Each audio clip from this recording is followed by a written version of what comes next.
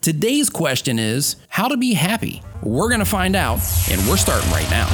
Welcome to the allourquestions.com podcast, where we search the internet for questions we all want answers to and answer them with real facts and scientific data. If you're not happy, you are not alone. If you're 18 to 24, 2.4% of your peers are unhappy, and if you're 45 to 64, up to 4.6% of your peers are unhappy. If you're a woman, you're twice as likely to be unhappy than a man, and if you're unhappy at work, you're among the 52.3% majority. It's also interesting to note, and also to my surprise, that life circumstances only have a 10% effect on our happiness. The bad news is, if you're not happy, you have a higher chance of obesity, heart disease, stroke, and a whole bunch of other stuff that sucks. But the good news is, there are things that you can do to get happier. Here they are. Step one, and we've all heard it before, is to get moving. You don't have to get a full exercise routine together, but if you can at the very least go for a walk, swim, or do something for 20 minutes, your brain is going to hook you up. It's going to release proteins and endorphins that will activate the opiate receptors in your brain and will give you an instant improvement on how you feel. If you do just 20 minutes of exercise 3 days a week, you're going to increase your happiness by 10 to 20% after just 6 months. I mean, that's getting results, right? Regular exercise will also increase blood calcium, which stimulates dopamine releasing in the brain. And when it comes to happiness, listen to me on this one. When it comes to happiness, dopamine is a really good buddy that you want to hang out with all the time. Not only is dopamine responsible for regulating the pleasure centers of the brain, but it's also responsible for motivation, mood, learning, sleep, behavior, cognition, and memory, all of which are contributing factors to happiness. What you put in your body is also a major player in happiness. I mean, we all know this. It's not a surprise, right? The brain's responsible for your happiness, and the brain is made, well, it's made out of food. I mean, I know you've heard it. We are what we eat, right?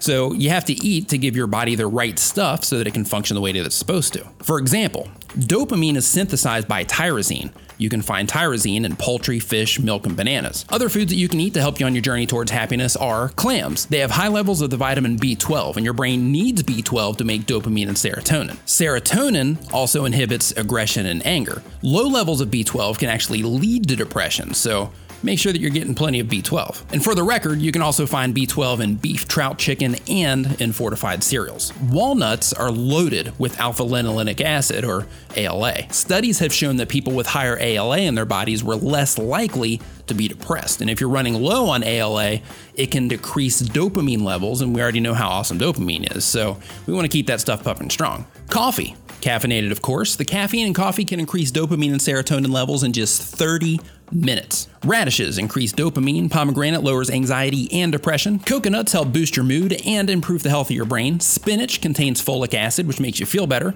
Asparagus also contains folic acid. Shiitake mushrooms, apricots, and my personal favorite, chocolate.